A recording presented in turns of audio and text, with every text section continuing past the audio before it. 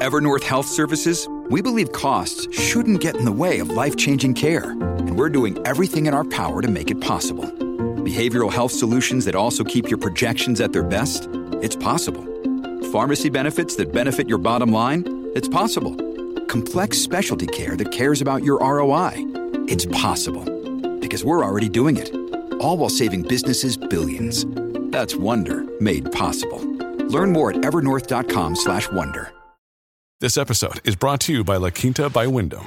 Your work can take you all over the place, like Texas. You've never been, but it's going to be great because you're staying at La Quinta by Wyndham. Their free Bright Side breakfast will give you energy for the day ahead. And after, you can unwind using their free high-speed Wi-Fi. Tonight, La Quinta. Tomorrow, you shine.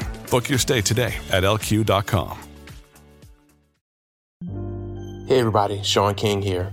For the month of July, I'm on sabbatical, so we're rerunning some of our favorite episodes of The Breakdown and other North Star podcasts. I hope you enjoy them, and I'll see you again in August with brand new content.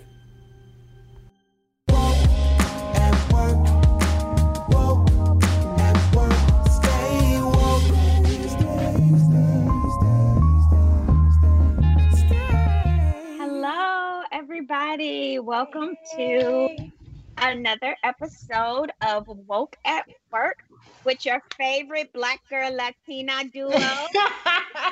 There you go. That's right. It's the new moniker. Yeah, Ray and Blanca, and our special guest, Miss Shanequa Moore, who I'm very, very excited to speak with. Shanequa has had me as a guest on a couple of her programs several times, and now I get to switch things up and interview her for a change. So welcome, Shanequa. Thank you so much, Ray. Thank you. At Work podcast. Yes. So I'm going to tell you all a little bit about Shanequa, just as I always do, so that you all can know the powerful woman that you are listening to or watching now, because we're on video. Funny story, I forgot to tell Shanequa that we were going to be on video. What you never want to do to someone is surprise them that there's a video version. I know. In this day and age, when everybody's used to, being on Zoom or a Skype call, and sometimes it's just a call and sometimes it's video. I should have said video because our first season was not on video, but this season is. But listen, Shanequa is such a baddie that she stays ready, okay? We were not going to catch her in no slippers and hair rollers and moo-moo. She was already dressed for work, makeup on, looking perfect. So, oh, you're sweet. And you would have been fine had you shown up in all of those things as well. So, just for the record. True. Hey, we welcome hair rollers. I got my cat floating around me. We welcome it all because that is the reality of life. So that's right. We are affirming in this space of however you show up. But listen, I love it. She's not gonna let us catch her like that. So, Shanequa E. Moore is a thought-provoking leader, visionary, and advocate in New York City with extensive professional and personal history in community advocacy.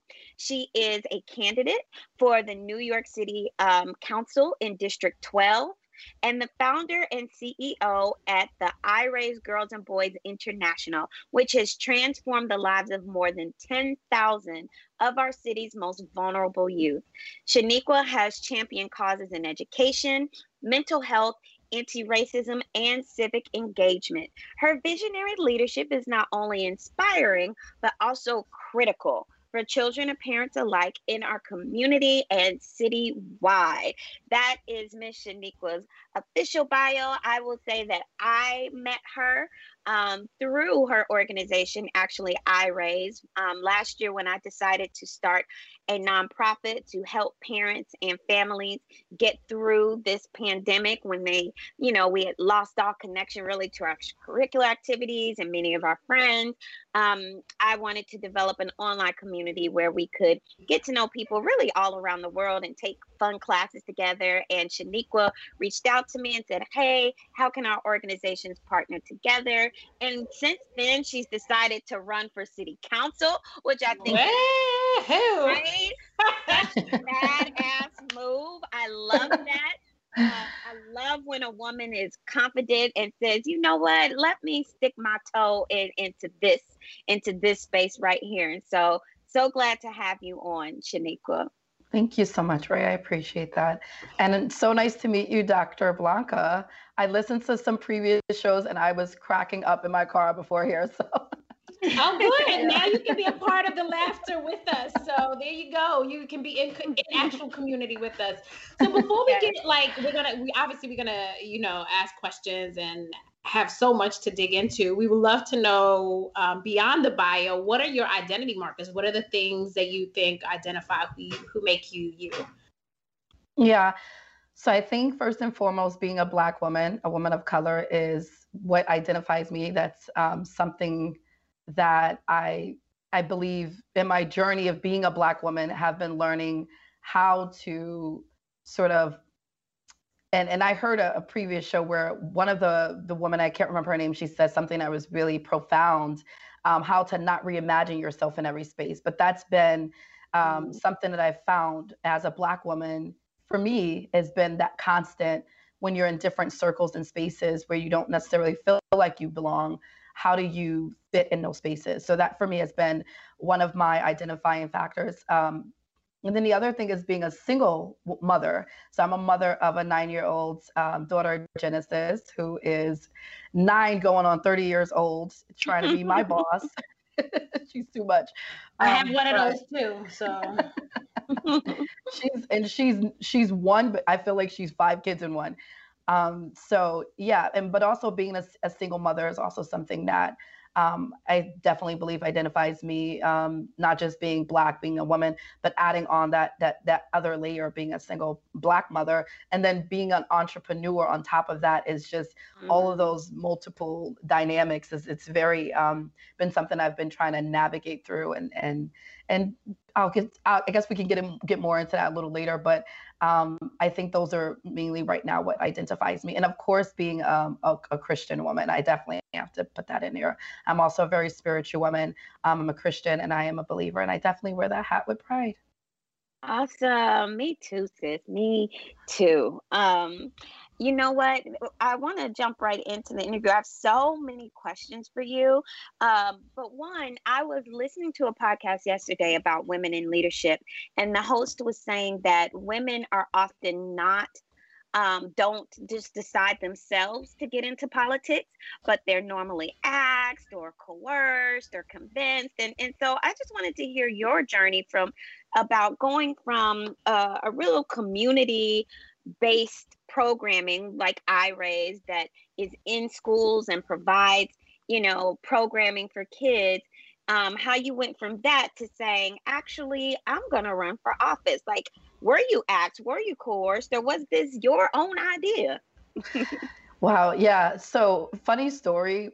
About 8 years ago, my sister, who's like my twin sister, but she's a year younger than me, she tells me, she goes, and she's like one of those dreamers. She goes, Shanequa, I had a dream. You was running for city council.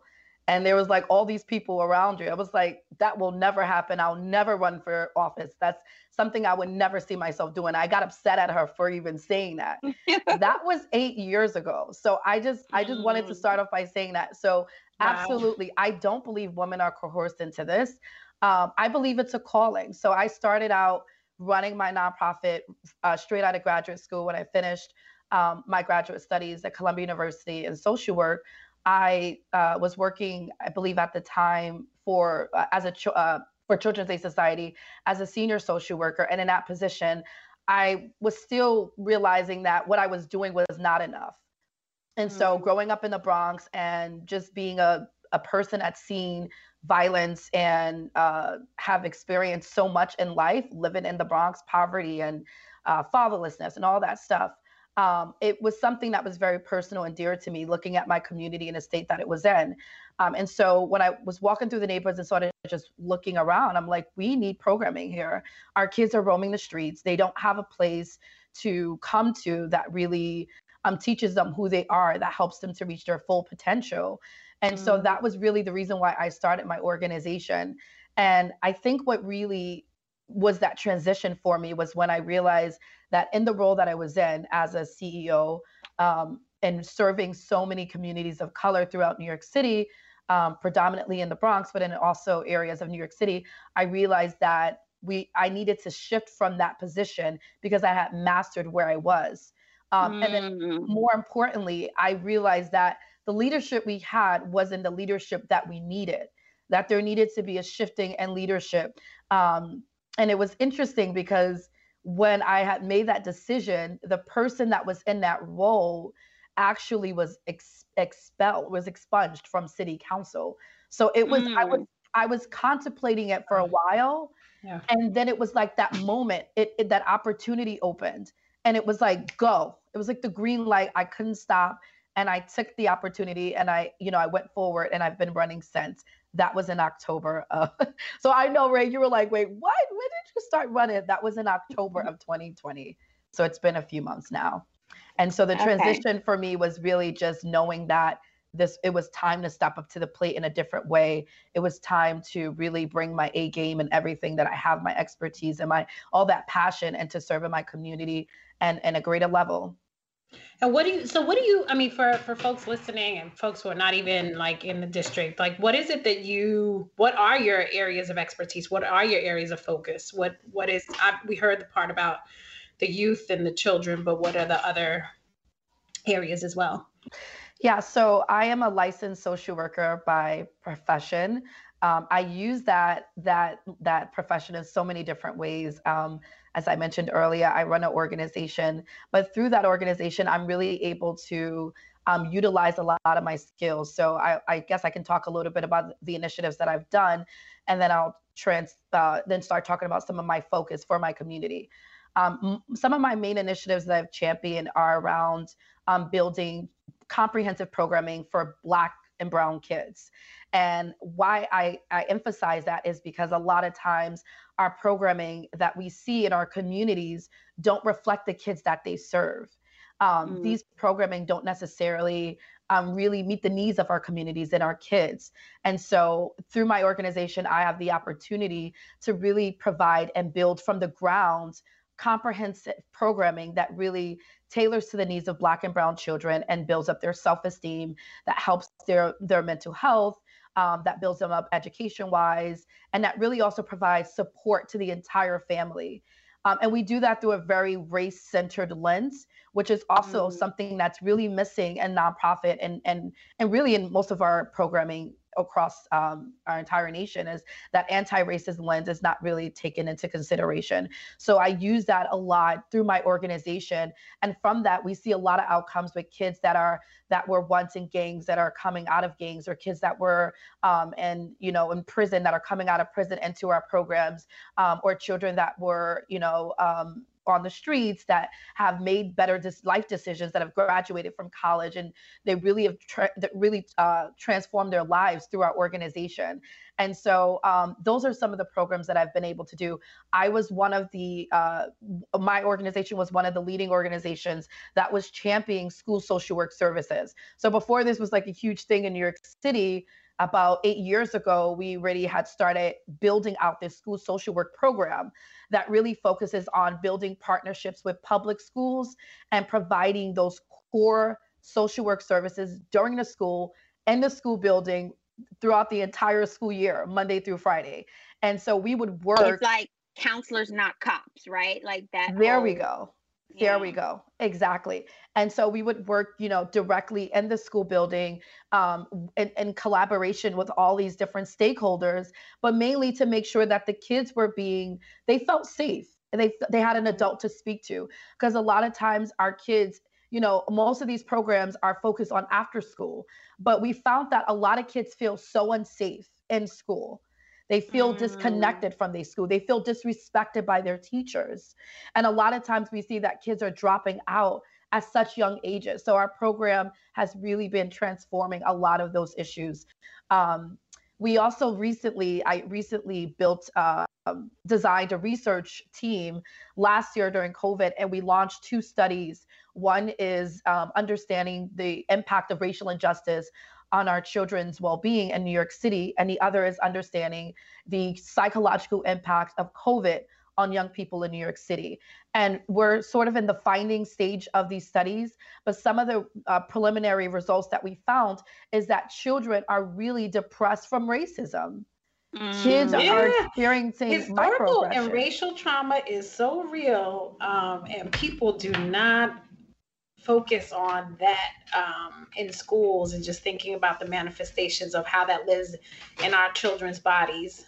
So I will say, as someone who heard something harmful from her, and sorry, I know you were in the middle of it. You just made me like, you just got me there, girl. I mean, I heard something, that someone said, we do a lot of racial literacy with our kids. And so my son this morning said to me, why they're focusing on the Lenape,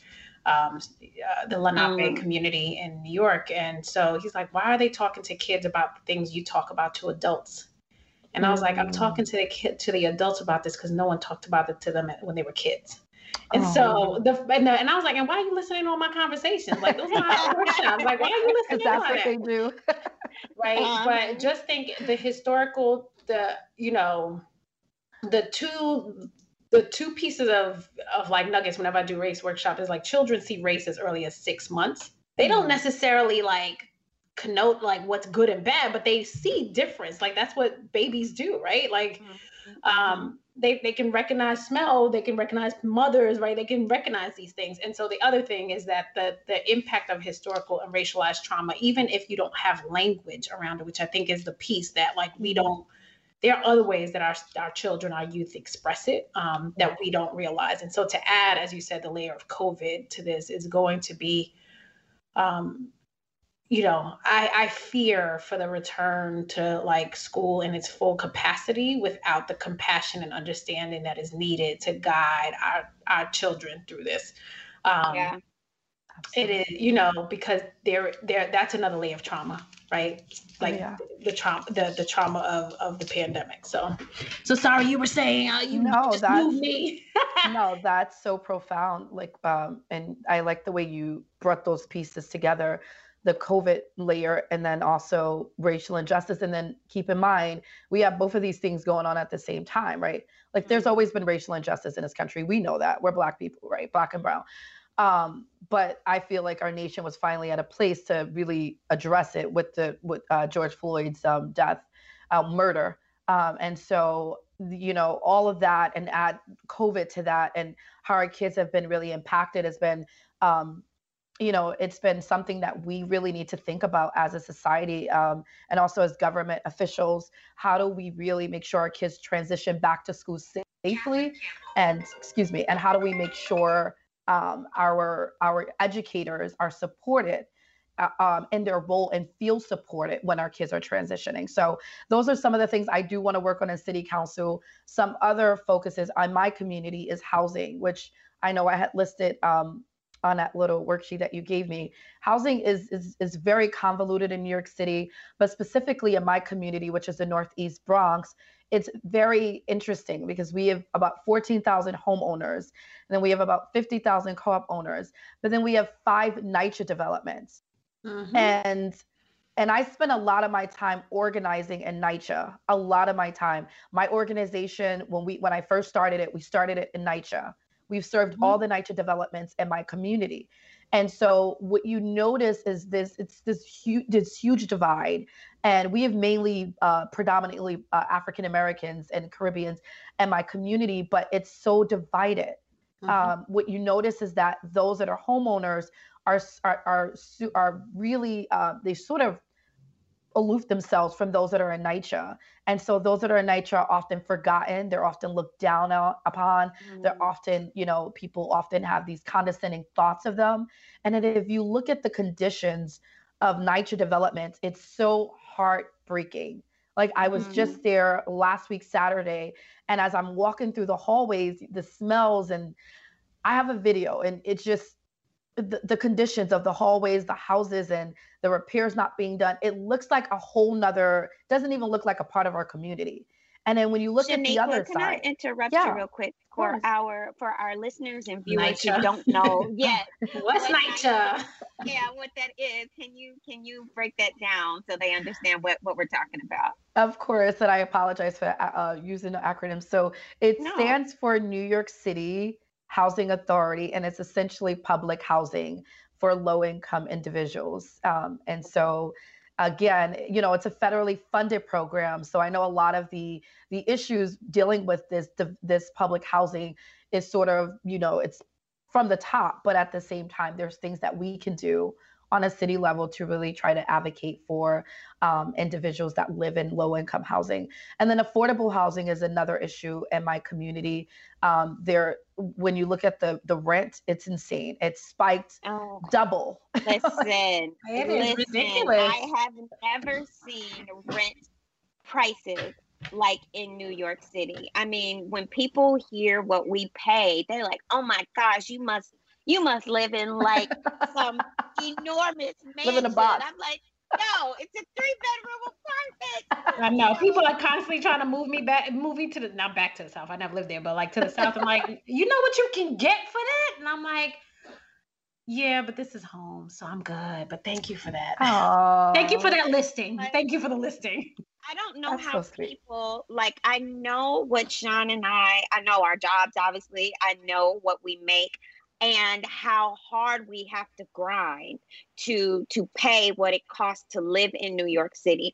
I don't know how the average person who is a crossing guard or whatever it is, how do you live in New York? I don't know. It's insane. People really have to make decisions like, do I pay my rent or do I eat? And it's housing is fundamentally a human right. And we've made it a privilege in America, especially in New York City.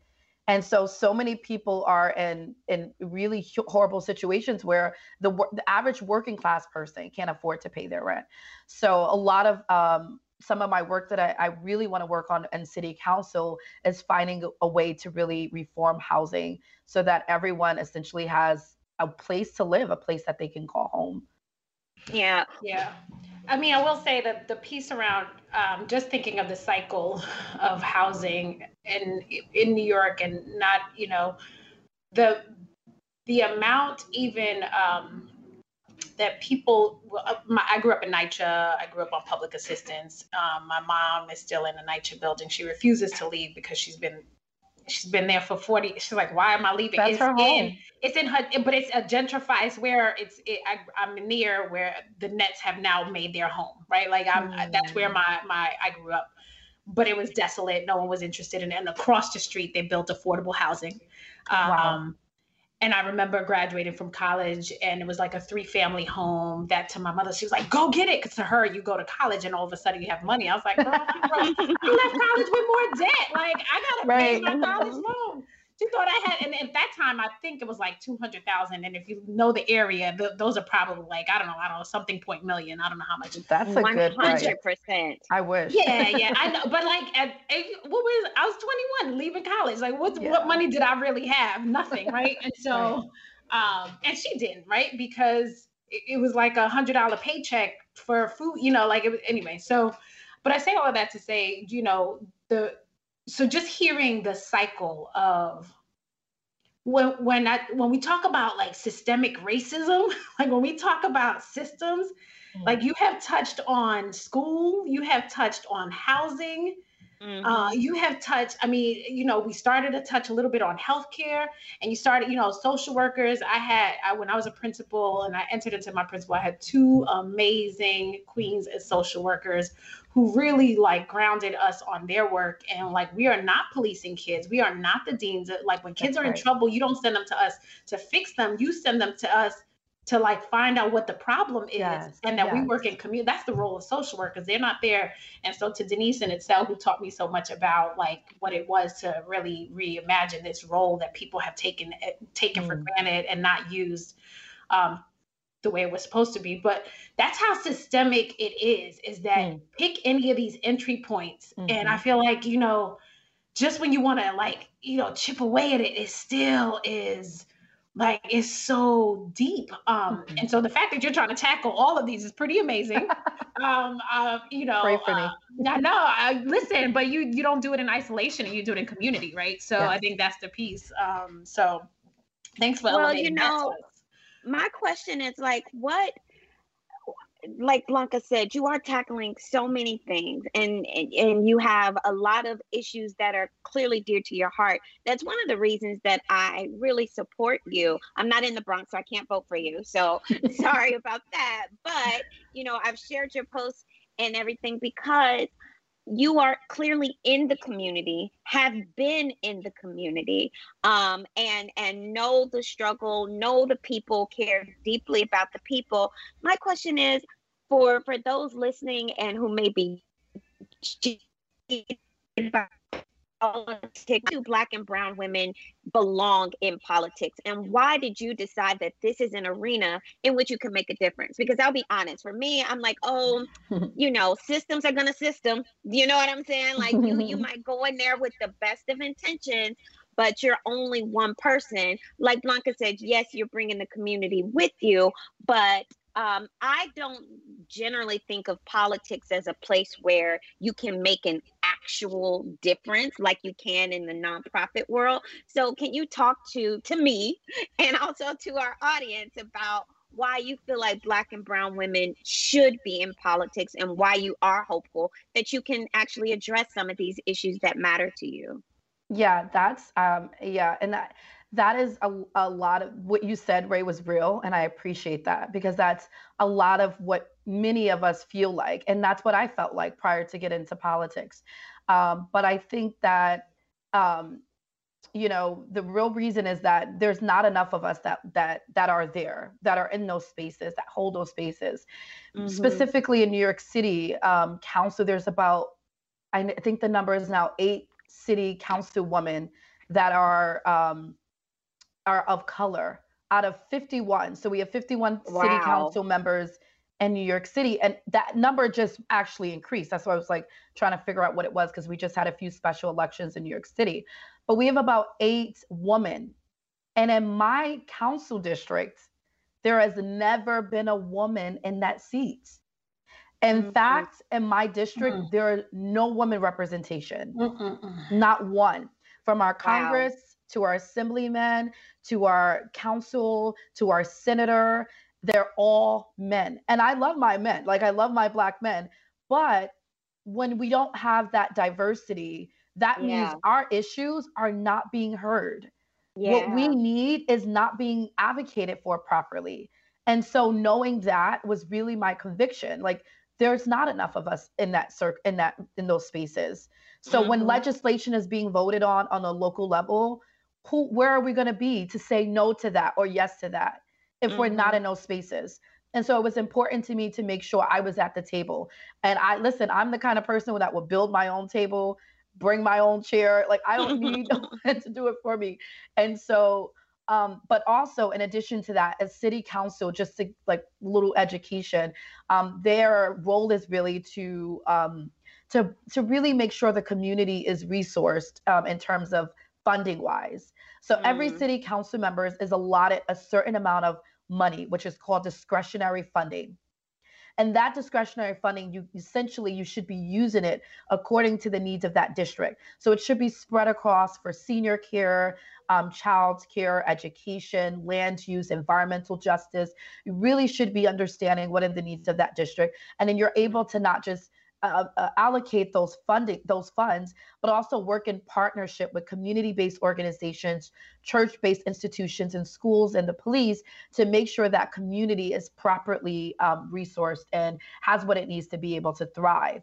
Also in city council, a lot of the role is really to make sure when there are developers that are building in that community, that you have a say-so and you're informing the community, and that you're making sure those decisions are made in the lens of environmental justice and also racial justice. We don't think about, when we're building in communities, how often Black and brown people are displaced.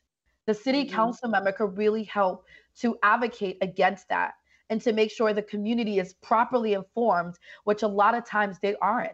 They're not civically engaged. They're there's not transparency that's happening. And a lot of times, unfortunately, I have to say this, sometimes our own people sell out our people.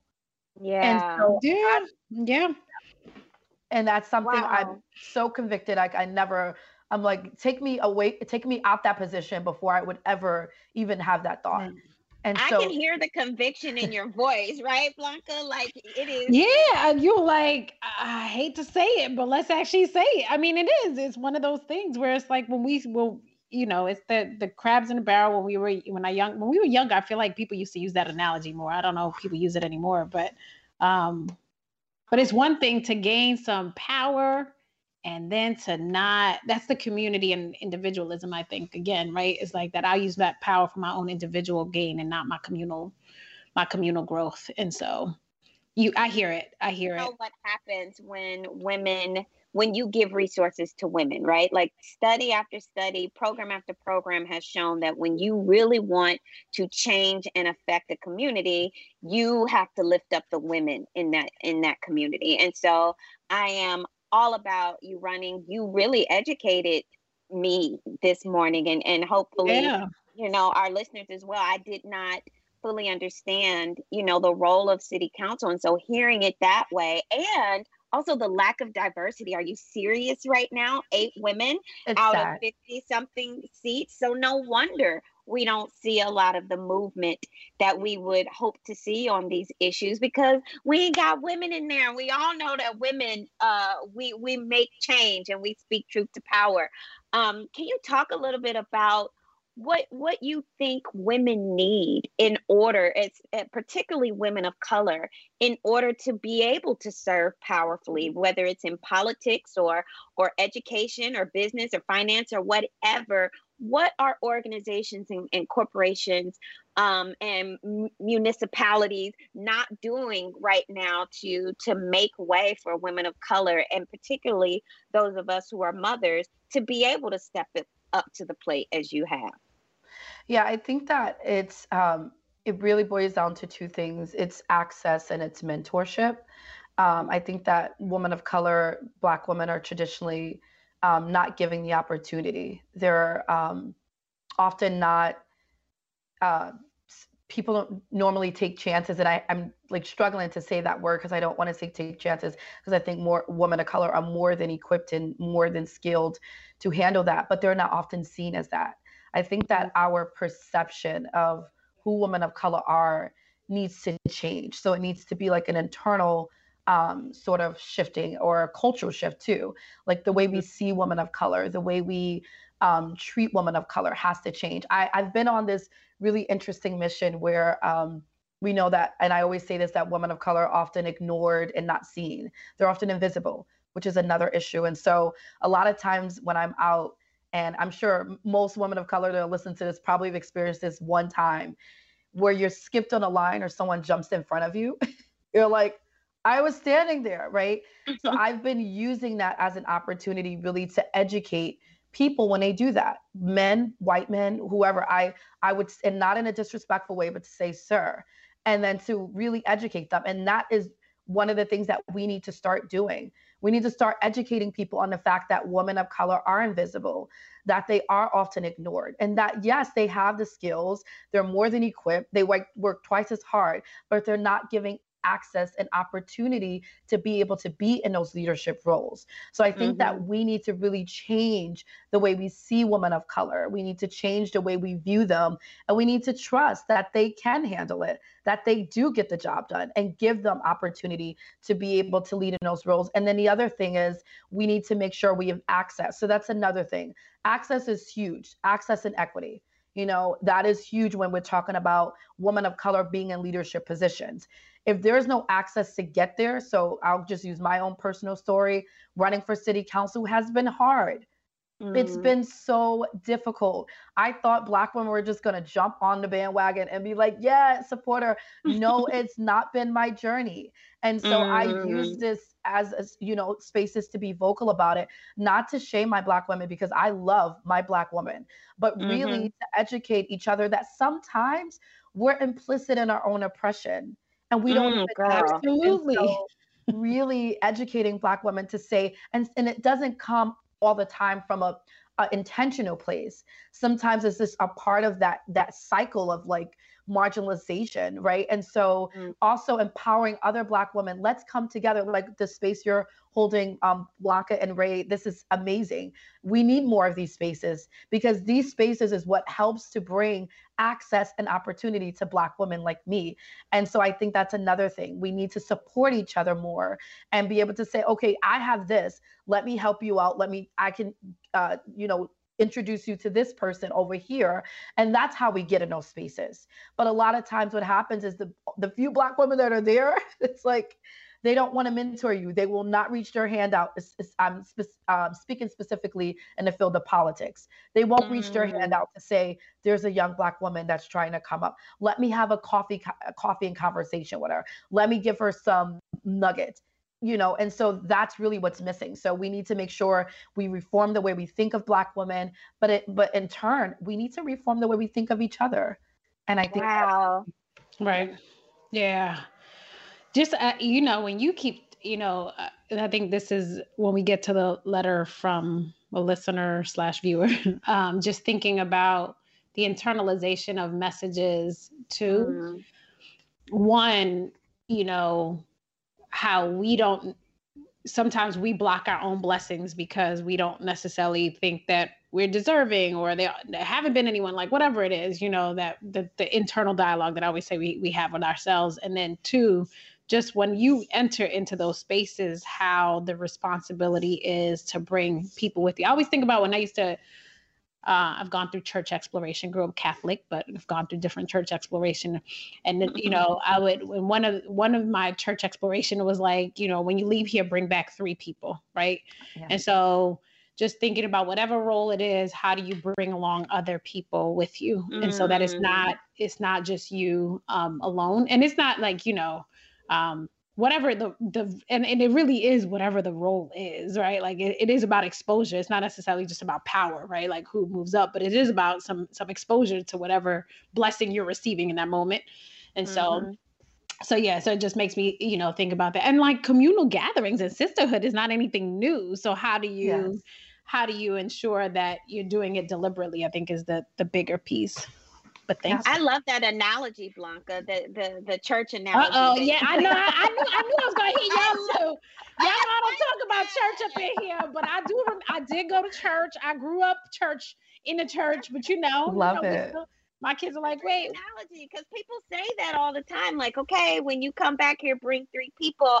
And what does that look like? Not in the church context, but in wherever we are, right? And so if I move up, if I move over, if I move out, who am I bringing with me? Who am I bringing behind me to either fill the role that I just left, or to prepare them for the role that is ahead of me, or to work alongside me in this new role that I'm in. So I like that, Blanca. I'm gonna be using that. See, look at that. Look at that. I mean, we gotta try it. Christianity is not my identity marker, y'all. And y'all just dropped something. I'm just saying from the church. I'm just saying. Listen, girl, we finna get you saved up in here. No, come on now. Listen, y'all know my saviorhood already. I know, girl. Listen. I'm just kidding. Y'all don't know about my personal conversations with my God. Come on now. Come on, Blanca. God knows your heart, sis. God knows your heart. God also knows my pain and my struggle. Listen, if we had another session for that, social worker, like we could talk about that because you were trained. Shanequa, thank you so much. It's been great, talking with you about these things and educating our listeners and our viewers on. I mean, you've given me a lot to think about politics, girl. I have 0 experience in running for anything. But I ran for dorm president at Spelman College my freshman year, okay? And I can talk about this now because the girl who beat me, spoiler alert, I did not win. The girl who beat me, we are really, really good friends now. Shout out to Dr. Candace Fair. I love that. Yes, but that taught me early on that, running for things is really not for me. Girl, I'll never forget, I walked up to the 3rd floor and I was going to put my flyers up and I saw that somebody had taken one of my flyers and crumpled it up and threw it on the ground. And girl, that hurt my heart so bad. I did not hang another flyer. I was like, oh, okay. Oh no, Ray. Never. I know. Listen, my heart's not. Listen, I mean, I guess your dorm presidency, your dorm, whatever it was, you like politics up in there. Yeah, right. Look, that's politics too. I do. Listen. I mean, we did talk a lot about politics, but I will say that a perspective that hasn't often been shared here, and I don't know, Ray, we want to, we've talked about parenting. We talked about all these things. We haven't had folks just talk about navigating the space as a single mom, single working mom. And so I don't know if there's anything, just a way, like not necessarily around politics, but you're also raising, I think you said a 9-year-old daughter going on 35 or 38 or 40, like whatever she's going on, she thinks she runs you. Come on. You're like a crumbled paper and pales in comparison to raising my 9-year-old. But I don't know if there's anything just, I think about the strength that I was raised by basically my mom raised us, it's all a complicated story, but she raised us most of her life, of my life, and just what is it that, how do you add more? How have you continued to add more to your plate as a woman who is navigating both home and work looks like different pieces for you? It has different pieces. So how has that been for you? And, are there any supports that you have relied on to help you through it? Yeah. So no, that's a great question. I appreciate it. So I was also raised by a very strong Black woman. Shout out to my mom, Priscilla Prince, and who I absolutely adore. She raised 6 of us. I don't know how she did it by herself. And she was also a working mom. So I think like seeing that and the principles that she taught me, like working hard and balancing and prioritizing. And then also she was the one that introduced me to Christianity. So that was also, at a very young age, something that I've learned, and I've grown up in a Christian household. So I think like all of those things, those principles is something that stood with me. That's helped me. But I obviously didn't imagine myself to be a single mom. That was not, especially for those that are Christians, we, sometimes slip up, but that's never in the plan. So I think for me, it's been hard. Like I've been trying to find that throughout my parenting, and it's only been 9.5 years, but I've been trying to find like that balance. And I think I've finally found it. My daughter is a mini me. She looks just like me. She acts just like me. And so I kept saying, I need a good assistant, and I have assistants, but I needed someone that was like with me all the time. So guess what? I made my daughter my assistant. She gets paid and she works about 10 to 15 hours a week. And she gets a paycheck every week. And she works for it. And when I tell you, she moves faster than me, y'all. Like I can't even. What kind of job she got? What is she assisting you? That is amazing. She sends emails for me. She types very well. She does my to-do list. She does my schedule. She checks my schedule. She sets up meetings for me. She makes phone calls if it's like family members for me. And then, then sometimes I like try to take advantage of it. I'm like, oh, you got to give me a massage as a part of your job. It's like, no, that was not in my contract, boo. That was not in my contract. Okay. Yeah. So I think just involving your children in your work is something important, and hire your own kids. Teach them responsibility, teach them accountability, teach them those skills that they need to be in the workforce. And just seeing that she's already writing the vision to open up her own business, which is a daycare. Oh, wow. She loves babies. So she started writing out her business plan already on opening her daycare, which is called Genesis Daycare, by the way. Oh. So I think that's I found it. That's just involving her in everything that I do. We're about to see her run for city council. Right? No, that's so great. I mean, listen, we all are like, talking about giving our kids chores and allowance and different things like that, mostly centered around teaching them skills around the house. But I love this idea of teaching them like workplace skills. My daughter, my oldest is 21. And, being the oldest of 5 kids, she's well equipped now to help out with children. So she's worked her way through college, wow. Babysitting here and there, packing. She's an expert. million times. And so like these that we use and that we rely on, we can be thinking about how to pass those on. My daughter, my 19-year-old, writes for the North Star. Wow. So like if we can be in a position to employ our children and to teach them early on how to be, working people, because like the Bible says, a man don't work, a man don't eat. Right. Goes for a woman too. Listen, my kids want to work. They got these business ideas every 5 seconds. I want to run this business. All right, well, great. Well, where's your startup fund? Because it's not going to be me. You got to give me a business proposal, and they can't be drawings up in here. I need words to practice that writing. So I hear you. No. That's right. I don't want my daughter to listen to this because she's like, she's been trying to get me to hire her to do her work. Oh, but she's also been like, it also is a substitute for my current work, and so therefore I'm like, no, you go to school plus. That's right. That's right. Do your homework. Go to school. Right. That's right. You can't clock in until all that's done. Yeah. So. Well, it's been so great talking with you, Shanequa. We are going to go to our next segment, one of my favorites, I will say. I love. Yeah. So we'll have that coming up next. Wow story. What is your wow story? What is my wow story? What is your wow story? What is your wow story? My wow story. Yeah. What is your wow story? Wow story. Wow story. What is your wow story? Wow story. My wow story. My wow story. My wow story.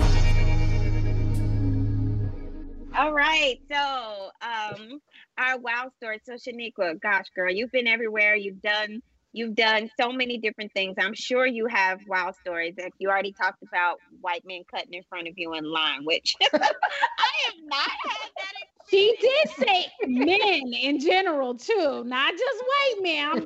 I just want to call it. We've been having a WNBA versus NBA conversation in our house. I've been on a kick right now. But anywho, where they do that at? But share with us your wow story that you brought for our listeners.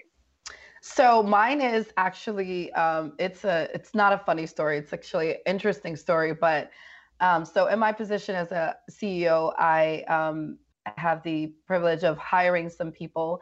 A few years ago, I think it was maybe 2017 or 2018, I was at some community event, and it was a mandatory event for all my staff to be at. And so it was sort of the first time that I met one of the staff persons that was hired, but I never got to meet him face to face. And so when we were at the community event, we at the end of it, we were sitting down and talking. And this is a Latino guy. And he says to me, Miss Moore, the staff don't respect you. And then he proceeded to talk, they don't respect you because you're a Black woman and they don't think yet you know what you're doing. And I just remember that like so clear.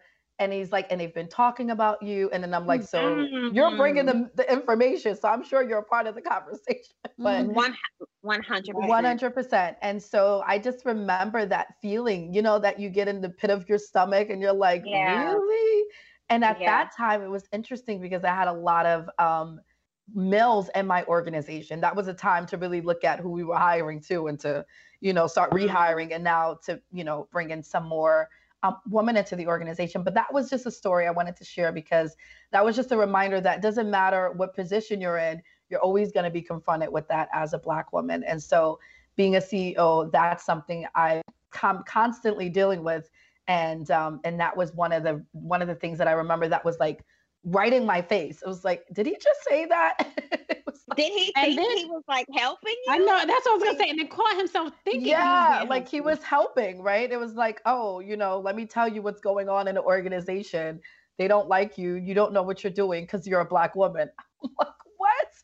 And what did he want? Which part of those identities did he want you to change? Like which part? Right. What is my improvement plan on my Blackness or my womanhood? Like which part am I supposed to? What was the feedback here? Like exactly. Where's action? I mean, it does make me think of the kind of feedback that people give that's clouded in like identity, right? So like, oh, your tone, you're this, you're that, but it does, what was he looking for? Right. What are I they looking wonder for? how he narrowed it down to the fact that, because there are a number of reasons why staff members could be wilding or whatever like that. I wonder how he narrowed it down to the fact that it was because you were Black and because you were a woman. Like, is this something that people were saying? Is this his own perception? That's interesting. I don't even know. But the funny thing is, he did ask for a raise after that conversation. Because he was trying to help you. This is not happening.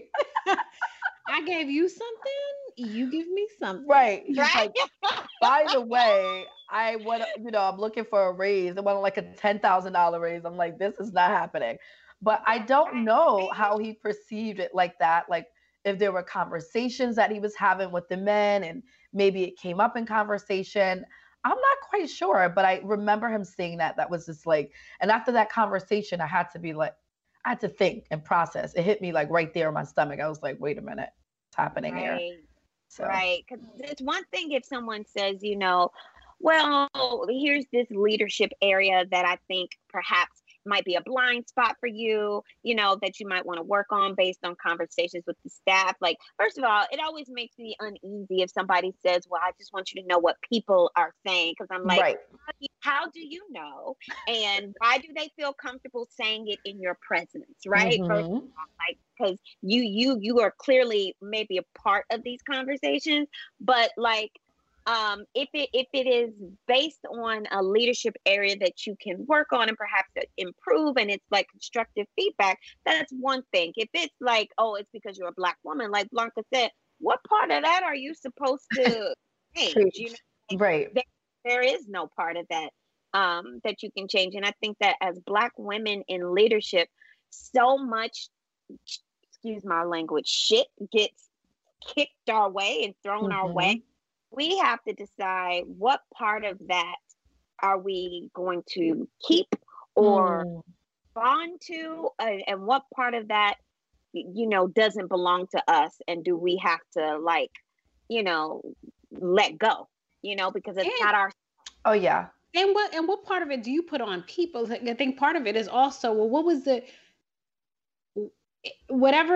whatever the perception was about what it means to be a Black woman leader for you, right? I had a version of, when I took over the school, a comment that was made to me anonymously on a feedback forum about the school softening under my leadership. And I was like, well, what part of that was, what part of that is not about me? Like, if there's actual things, like, tell me the actions, right? Tell me the actions and the impact, right?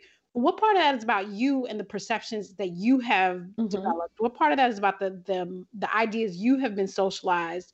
And what part of that is your work, right? And so, sure, I can grow as a leader. If there are things that you think are making the school unsafe, then that's the language, right? Like, the school feels unsafe because, but the school is softening, right? Or, whatever language is being used. Those are different things, right? And so I do think that there is a dual, that oftentimes, or I won't say oftentimes, that sometimes we make it about us, and it's really like, well, how do I reverse that mirror to make it about what you have been socialized to believe, right? Yeah. And how much of that is, like when you're running an organization, how much of that is a public, when I think about racial justice work or equity work, the equity work is about unpacking your own learning and really thinking about what you have been socialized to believe. Because that impacts those interactions, right? As much as they impact the policies you're making, but they really impact those day-to-day interactions. And so that's what it makes me think of when I heard that. I was like, oh no, what's your work, boo? Right. Yeah. Yeah. All right. Wow. Yeah. By the way, he didn't get a raise, and he was actually terminated right after that because he wasn't a good, just in terms of his work ethics, it wasn't good, period. So that was a red flag. He just wasn't working the way you needed him to work, maybe, Working his mouth. Okay, how he about was that? working ears. He was working. Okay, listen. how about that? Like, that's exactly what he was doing, Blanca. He was the person that was it. he was doing some other work. He was like, retweet. So we're gonna, but I think, listen, I actually do think that this is similar to the letter from the listener. Do we want to, we're gonna move to that next, and then just we're gonna come back and then listen to the letter from the listener, and then I think there are actually some similar patterns that we're seeing here. So we'll be back for that. We got a letter from a listener. Do you mind if we take a letter from a listener? A letter from a listener. Hey, today's Dear Woke at Work letter. Look at us. I mean, we're like a Dear Abby column. We're like all the things. We handing out affirmations and interviews, uplifting, all that kind of stuff. But our Dear Woke at Work comes from, and I just have your Instagram handle. It's from Be More. And it says, need advice about moving up in the field of education.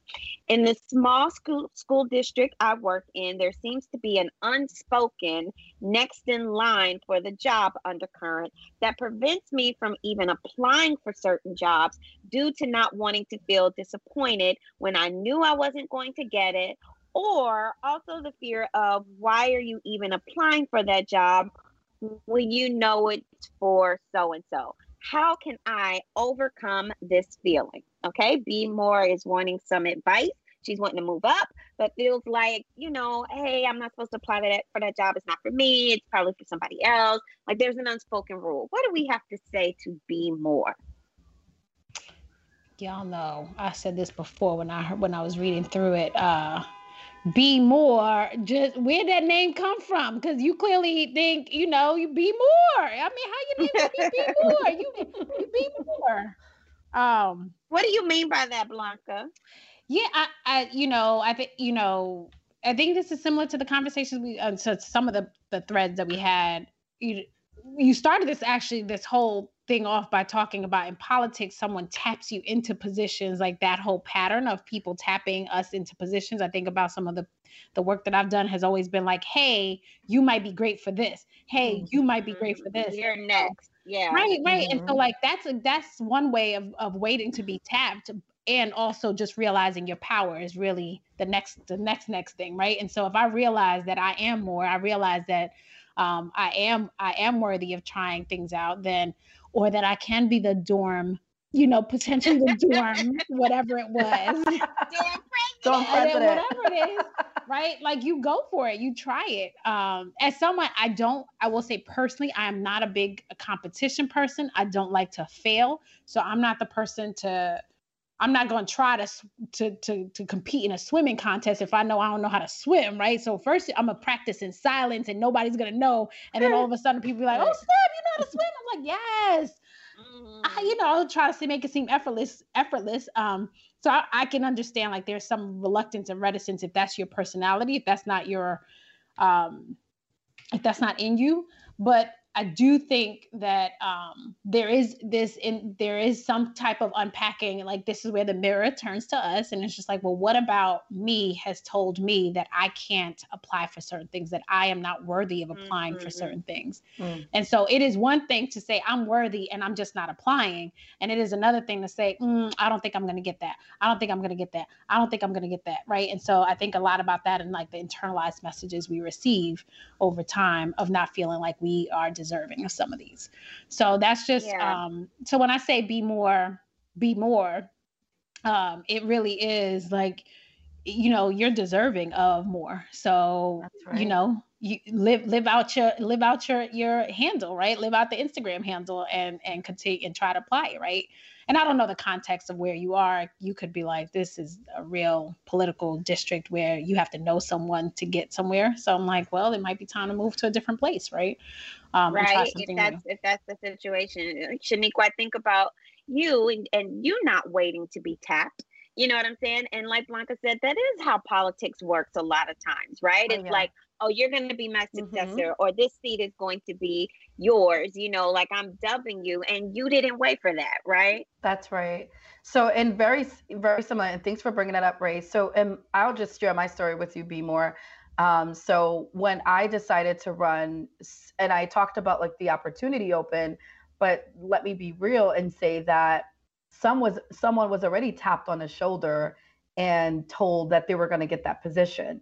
And so I didn't let that stop me. I didn't say, well, this guy is, backed by the most powerful person of New York State, which he is. Or, people have told me straight up, some people, don't do it, don't run. You don't got what it takes. You can't raise the money. And I had to really look myself in the mirror, and I had to be confident in who I was, and my skills and my passion and all that I bring to the table.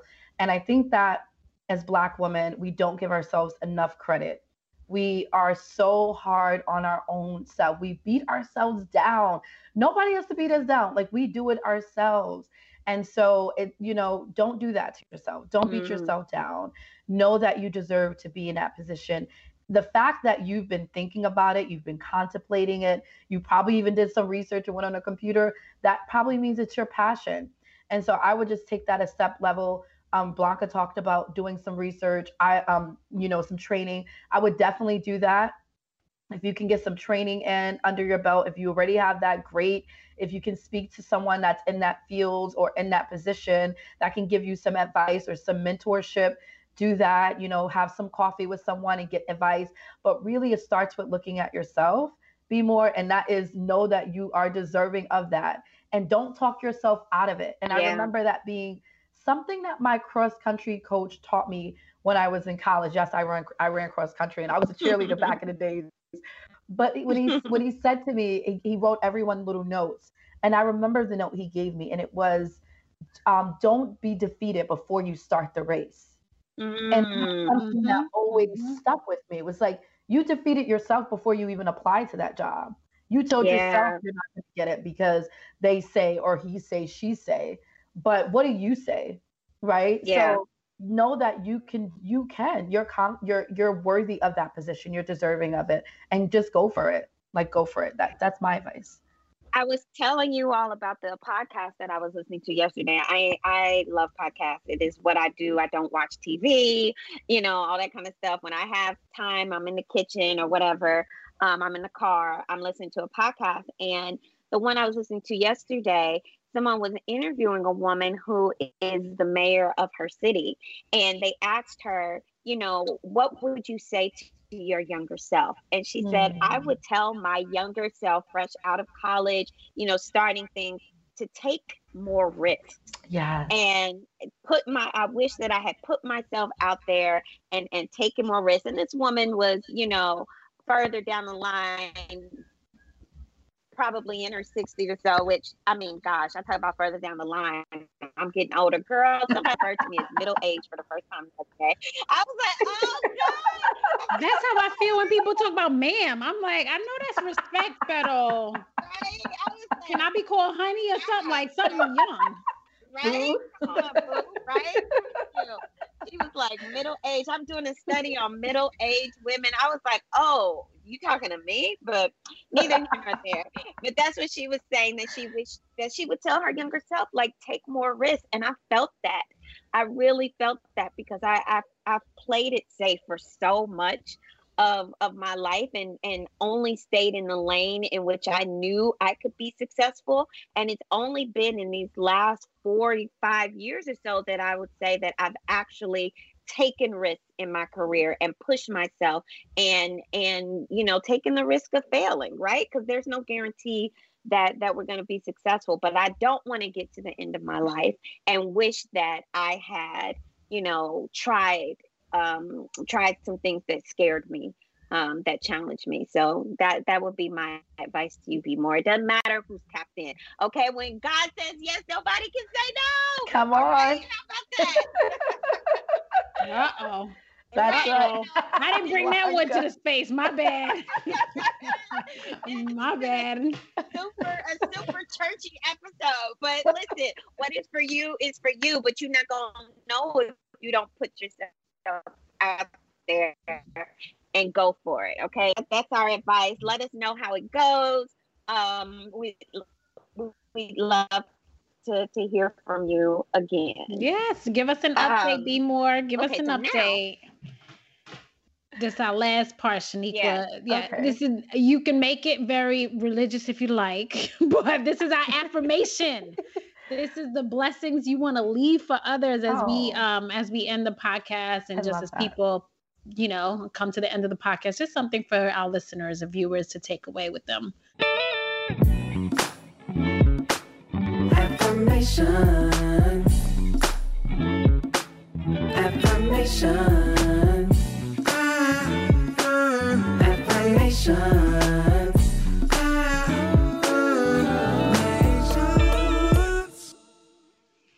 So, Shanequa, we are coming to our end, and at the end of each segment, we love to have our guests leave some parting words, some parting thoughts for our listeners as they wrap up this episode of Woke at Work. So, would love to hear whatever's speaking to you, whatever part is coming to you to leave for our listeners today, or whatever day they're listening to it.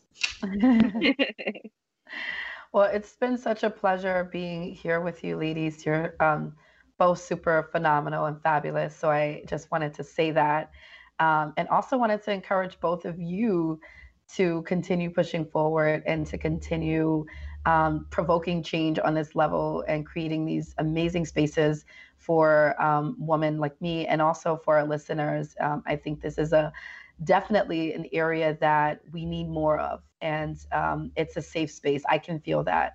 So I just wanted to encourage you, Ray and Blanca, to continue being fabulous and continue pushing. And then to the listeners, I would love to leave a scripture, and that is, eye has not seen, ears have not heard, neither has it entered into the hearts of man, the things that God has prepared that love them.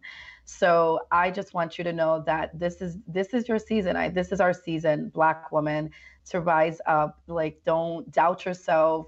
Don't second guess yourself. Know that you belong in whatever space that you're in, or whatever space you aspire to be in. So continue to move forward, continue to push. Let's continue to empower one another in this season, because we can't do it on our own. We have to do it together. So my word of affirmation is really know that this is your season. Your season to move forward, your season to be in that role and that dream that you've been, thinking about for years. This is your season for that. So I just wanted to leave that, and you can follow me at Shanequa E. Moore on all of my social media, Facebook, Instagram, and LinkedIn. Thank you so much, Ray. Thank you, Blanca. I appreciate this. Thank you, Shanequa. Thank you, Shanequa. When is the election? When can people vote, for those who are listening who are in District 12? Yep. So the election is June 22nd. That is our New York City primary election. So even if you don't live in the Bronx, in District 12, do vote. That's one of the things that we don't see a lot of, civic engagement.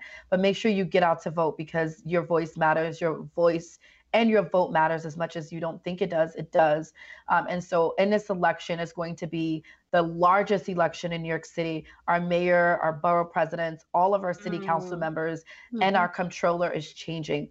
The entire leadership of New York City is changing. So make sure you get in on that, and make sure you get educated about ranked choice voting, which is a new form of voting that has been enacted in New York City and will be, when you get to the polls, make sure you know how to vote. It's going to be no longer just voting this way. You're going to be voting that way now. So you're going to be voting, you're going to be ranking your candidates in order, who's your number one, your number two, and so forth. So make sure you're educated about ranked choice voting, and make sure you get out to vote June 22nd, even if you're not in the Bronx, whatever district in New York City you're in. This is our primary election. So get out to vote.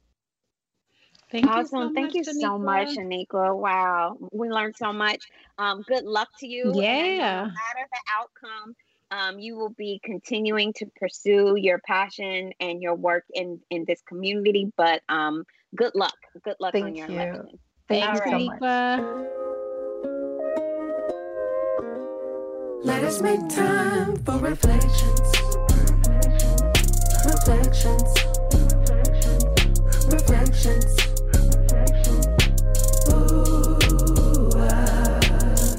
Okay. Wow, we had a politician up in here. That was our first, political kind of Yes, and you know, we had to turn down Kamala, you know. No, I'm kidding. No.